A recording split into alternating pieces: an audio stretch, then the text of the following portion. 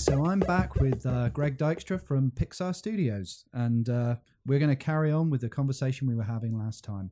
So the one thing I'm really interested in, Greg, is as a creative person, I mean, obviously as a production studio, you run to a timetable, and when a film is released and you're already working on the next thing, does it kind of feel like you're revisiting the past a little bit? Or, you know, is it difficult for you to watch the films once you've actually gone through that creative process of making them when you've already moved on to the next thing?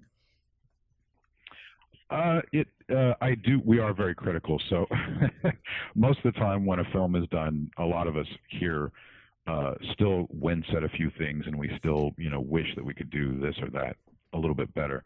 But I think that's a good thing because we learn from that, and we build on that, and we progress as we go forward, and it's what we all want to do. I think we kind of have to have that desire to just I don't want to use it because it's so used so often, but we always want to push the envelope, not just in terms of technology, although that's a big thing too, but just in general, the look, the feel of the film, and how it makes us feel, how it made audiences feel. So I wouldn't call it difficult to look at, though. I actually, and I know there's a lot of people who I've heard a lot of actors say that they can't watch their own films. I'm not quite like that. I really enjoy seeing our past work because there's a whole lot of memories tied into that, and also it's a good way to see how far we've come.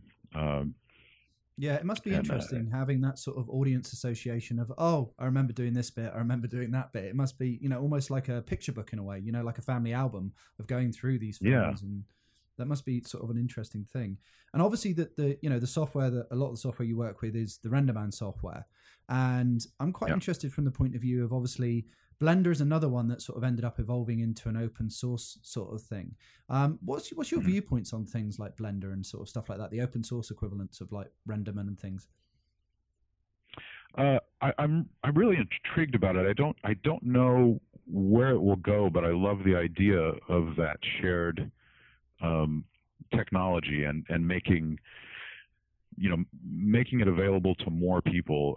There's, when I was a kid and interested in getting into film, even getting, we grew up in kind of a poor family. I mean, we didn't have a lot of stuff. It was hard to get things like movie cameras and stuff, and our school actually would lend us things, and that was really helpful. But having a Super 8 camera to start making films was really important, and it was a big part of my development. I think just starting to realize that I could do this stuff, that I wanted to do it, that it was exciting, and just start the early development process for how your brain would kind of solve problems. Just your normal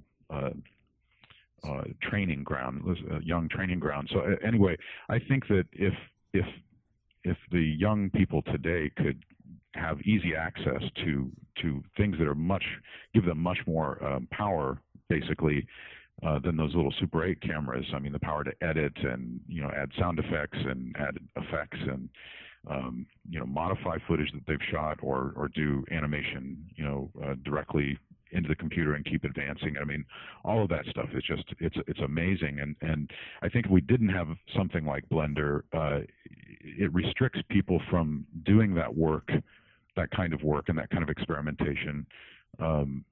It would restrict them based on the money that's involved to get that stuff, or it would restrict them from experimenting until they got into some college program that would allow them to start experimenting with these things. And I think it's much healthier, much more rewarding, and ultimately you'll get a better result if people can explore this stuff on their own without any guidance, at least prior to doing it in school.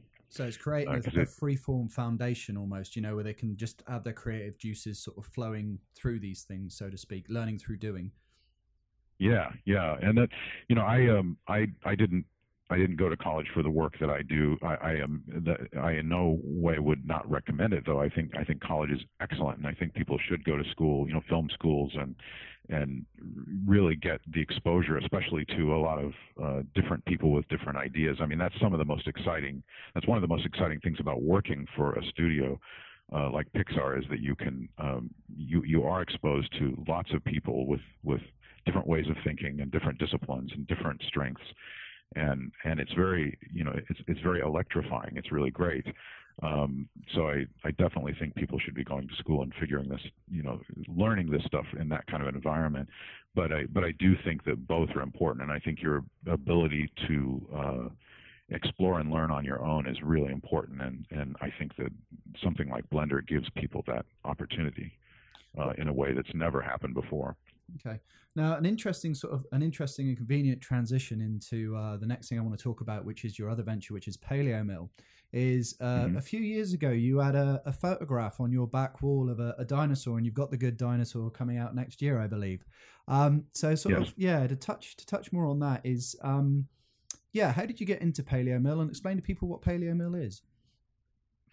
Well, we're still trying to figure out what PaleoMill is, but what it is it's a company that I set up in order to scan dinosaur skeletons and to make 3D prints from them. And the company exists as a way of us making it hopefully one day self-sustaining, because we're just in love with dinosaurs, and we want to help paleontologists, and we want to find ways to replicate those dinosaurs so that if you have a 40-foot long T-Rex with a 5-foot long skull, you obviously can't bring that to your home, but you could bring a smaller version of that, like a 6-inch skull, and hold it in your hands and examine it and enjoy it, and it's an exact replica of what you saw in the museum. So that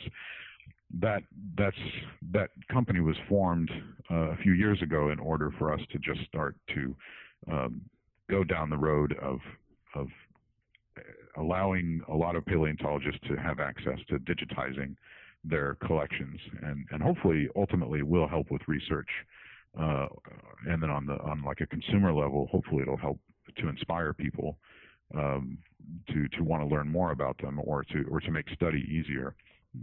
I mean, having tread the boards between the commercial and the research world, a lot of the misconception most of the time is, particularly when you're working with sort of 3D imaging or reality capture sort of technologies, is that everybody knows about it, but they really don't.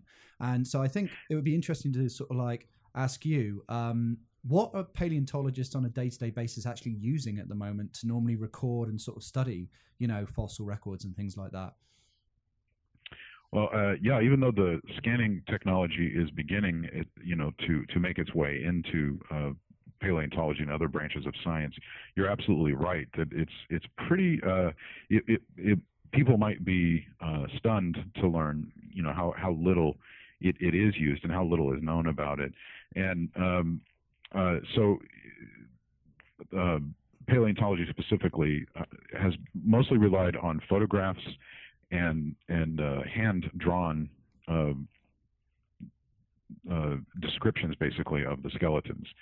So that they'll be very detailed, very beautiful, by the way, hand-drawn drawings that were done back in the 1800s and all the way up until fairly recently. And that was the way that the paleontologist could measure the bone against the drawing and kind of account for any distortion that would happen in a photograph. All photography, has this distortion that happens in the lens, this foreshortening, so the further away a form is from the camera, it's going to be smaller, obviously, and the closer it is, it's going to be larger. The problem is that if you're working with some bone that has this kind of three-dimensional space, then something that's close to you is going to appear to be larger if you're trying to take measurements from it. And even if you match that to the piece, if you measure any forms that occur just a little bit further back in space, they have shrunk with the distance. And so if you do this scientific drawing, you can make sure that everything is the right measurement. And basically that is something that scanning can help with, because you can create a completely orthographic image, and it's something you can only do in the computer. And so you can have a very accurate scan, and you can basically flatten that scan so that it doesn't have any distortions and measurements can be taken off of it. And there's many other ways to take measurements using a digital data, but this is a way to do it in a paper, so that when somebody is looking at a flat image, it's still very accurate. But anyway, paleontologists have also had to study the forms in their natural sizes. And that's a very good thing. I mean, you need to come in, you need to be able to look at some of the detail that's recorded in the fossil, because you can actually see cellular detail in some fossils. They're so well preserved.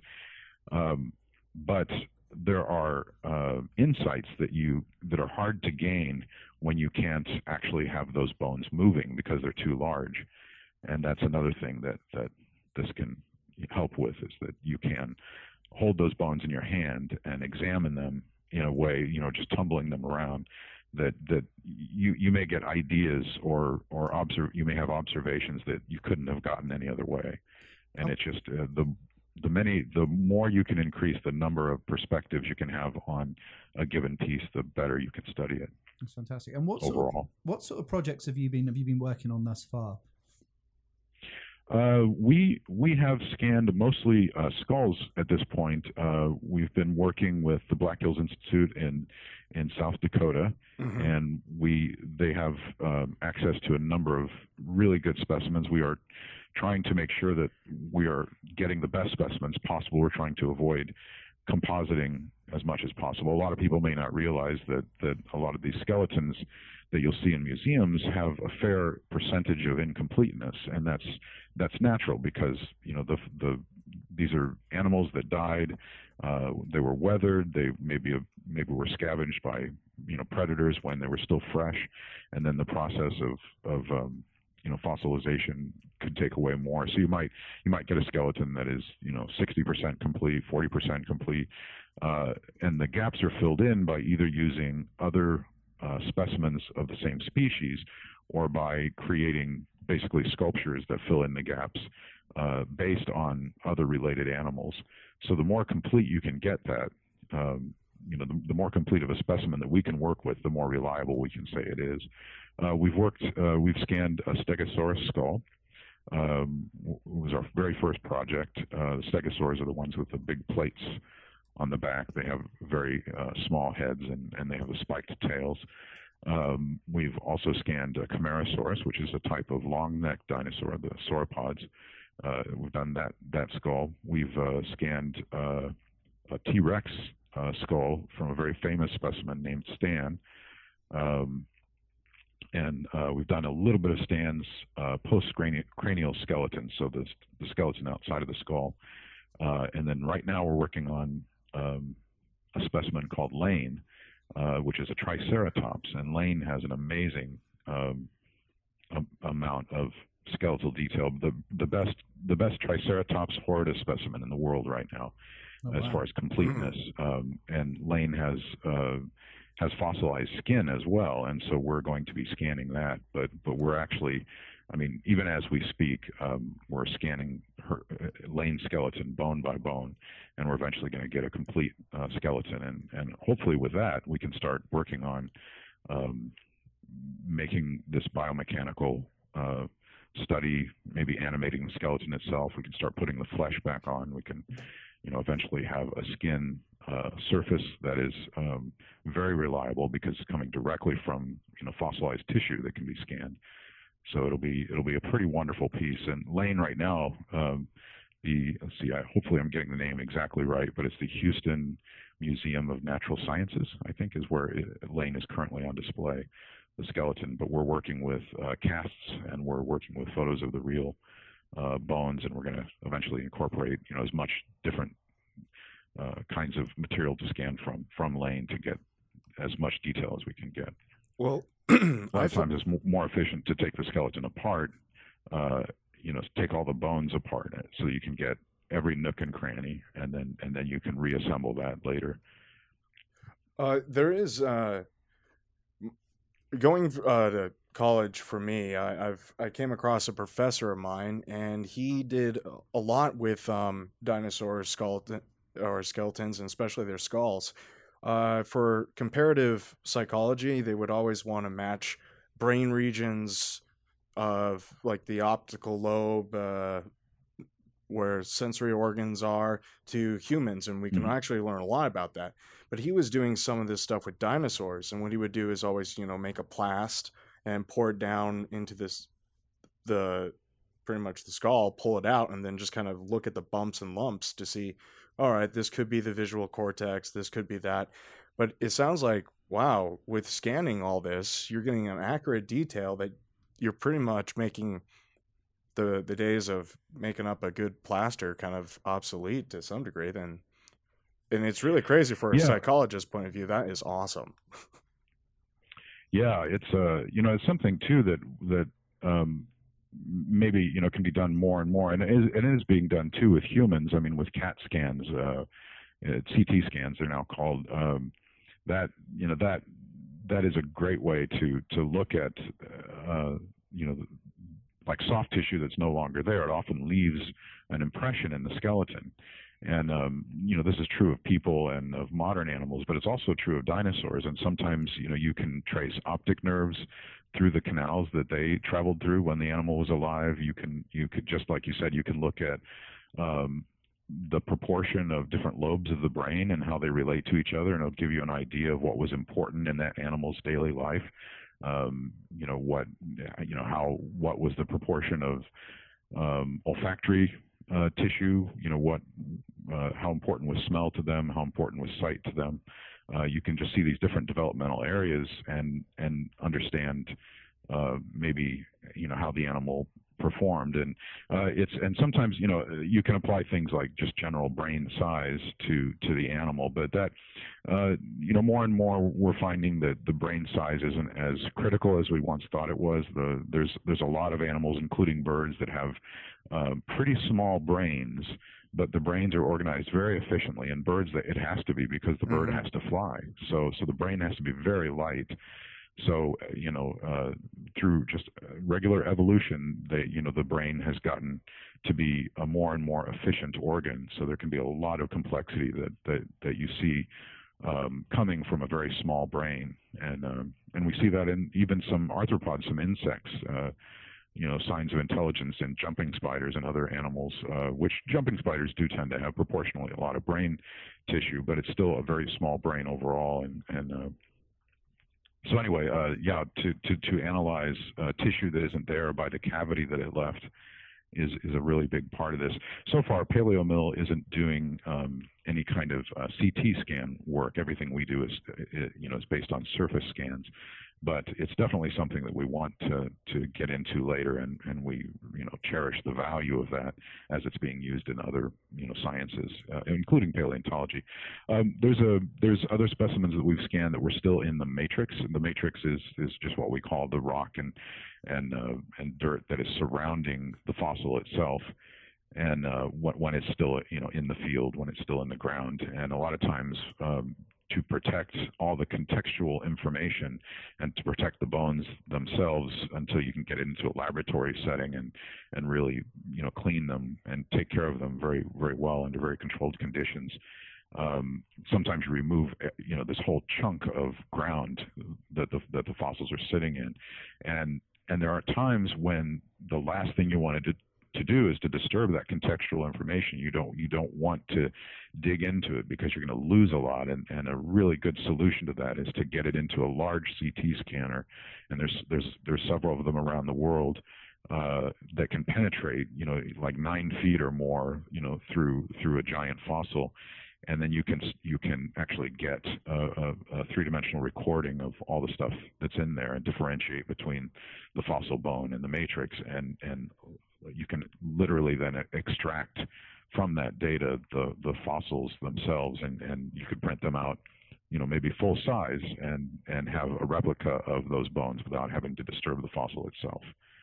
Wow. So at the moment then, with the data that you're using, what sort of softwares and solutions are you using? And sort of how are you combining your skills as a sculptor stroke, long time period animator with what you're doing with PaleoMil? I think we at Pixar, we do these scans, and that's certainly one of the ideas that kind of I started thinking, well, it works really well with the stuff we're doing. Why can't we go and do that with the dinosaur skeletons? But we use a different suite of software to. Once the scanning itself can take a long time, especially the way we do it, because we're very meticulous. But that's nothing compared to the post processing. And the post processing, we might use.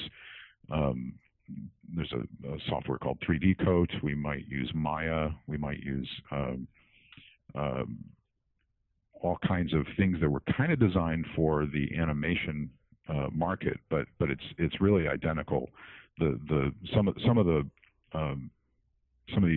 things those kinds of software offer are exactly what we need. We need to be able to turn the bone in space. We need to be able to clean up, aberrations. We need to join different scans. We need to sometimes, a lot of times work on the shape data itself and get that taken care of. But the kind of scanner we use, which is a strobe-driven photogrammatic scanner, that's the thing that we use most for the dinosaur skeletons. We're also recording all the surface color and texture, and so we need to eventually reapply that.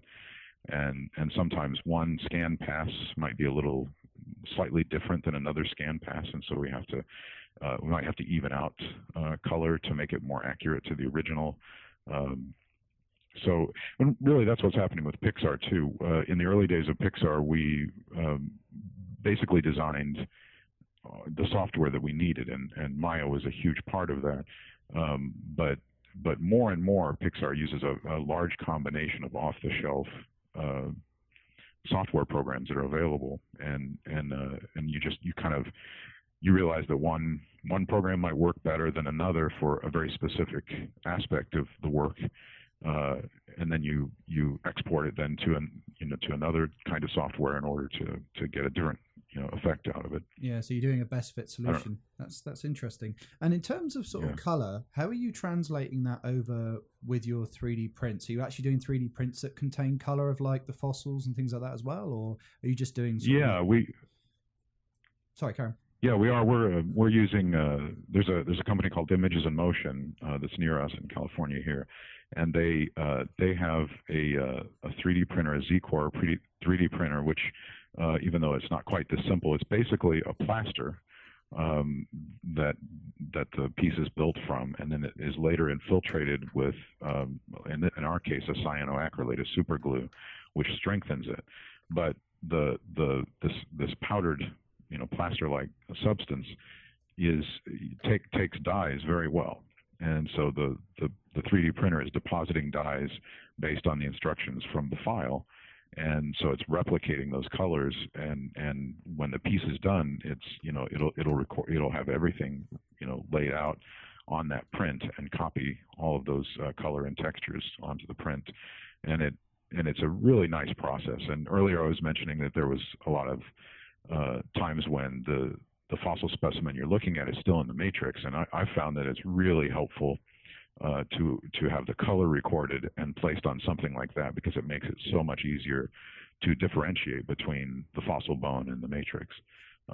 You can do it with shape, but you can sometimes something that's in the matrix might look a little like a bone, and sometimes a bone maybe it doesn't have a distinctive enough pattern with no color to stand out, from the rest of the matrix. So color does so much to add information to what you're looking at. I have a question. Do you ever think that in the future you could just scan something in the matrix and then print it out without ever taking it out of the matrix? Yes, exactly. That's something that is a wonderful, advantage of doing something like a CAT scan, is that a CT scan, is that we can separate the skeleton and just print the skeleton itself, and basically make all of the matrix just disappear in the digital file. Right now, as a lot of this, there's many different scanning technologies, and there's so many an equally great number of 3D printing technologies. And so, you can do it with various kinds of printers, and it can come out as a polymer or a plastic or whatever. But there are some that have really high resolution prints, and even though at this point in time it would be pretty expensive you could print out a skeleton with pretty high resolution and make it a 1-to-1 size thing, so that you could almost exactly replicate the fossil, at least down to a certain level, without having the matrix to deal with. Okay, and before we go, I always ask people basically 5 things that they would like the audience to take away. This could be any sort of resource. It could be a book, it could be a website, software, anything you want. So if there was 5 things that the audience could take away from you, what would you tell them they would be? What is it? Let me think here for a moment. What is it? Ed Catmull just put out a book, and I'm suddenly drawing a blank as to what it is. Once you see it, you should have remembered it. Anyway, it's called Creativity Incorporated. And what's very interesting about it is that he goes through. Ed is such a beautiful scientist. He's got a PhD, but he has this way of looking at things that's very honest and very complete, and he constantly wants to learn and observe. And maybe can give you this kind of foundation. What's cool about this book is its observation of human nature and how it relates to trying to get jobs done, both creative and technical. And it talks about his philosophies as well as the history of Pixar. And it's just a very nice book that I would highly recommend, because it kind of gives you his perspective on things. And since he's really the founder of Pixar, it's a good person to hear this stuff from. Yeah, I mean, it's interesting. So sorry, carry on. I'm listening. Sorry. Oh, no. Go ahead. No. It's basically it's interesting with Ed, because obviously he was at the University of Utah with people like Alan Kay and Newell and things like that as well, and they all seem to have that similar perspective. I actually watched a presentation that Alan gave a little while ago back at Utah, and it seems as though they had some very key lecturers there at the time that instilled some really fantastic sort of research and professional values in that sort of crop of scientists that came out of there. He's an interesting guy, really interesting. Yeah. Sorry. So anyway, get back to the book. Stuff. Sorry, it was a slight aside. Oh, I was just going to sum it up by just simply repeating the title. So it's just called Creativity Incorporated, and it's by Ed Catmull, and it's something that I would recommend highly. And it's it relates to our conversation and to my life. Okay, so that was Greg Dykstra, and that was the first Remotely Interested podcast. I don't know about Woody's Roundup, but this is the Remotely Interested Roundup. And I thought that interview was great. I thought he touched upon a lot of stuff about modeling reality, and I thought the stuff about dinosaurs was absolutely insightful. What did you think, Trevor? It was a great interview. I look forward to seeing what Pixar does next, and also how his company does with the whole dinosaur 3D printing thing. I think that is so cool. Absolutely. And until next time, see you soon. The Remotely Interested podcast is listener supported. You can support indirectly by following the links at remotely-interested.com, or you can support directly by becoming a sponsor of the show. If you would like to become a sponsor of the show, follow the links on the remotely-interested.com website. Hello, sticker lovers. StickerRobot.com is your place, your one go-to to basically get stickers for your business. Sticker Robot has done stickers for Google, they've done stickers for Facebook, they've even done stickers for Hot Wheels. If you need stickers for anything in any walk of life, go to StickerRobot.com.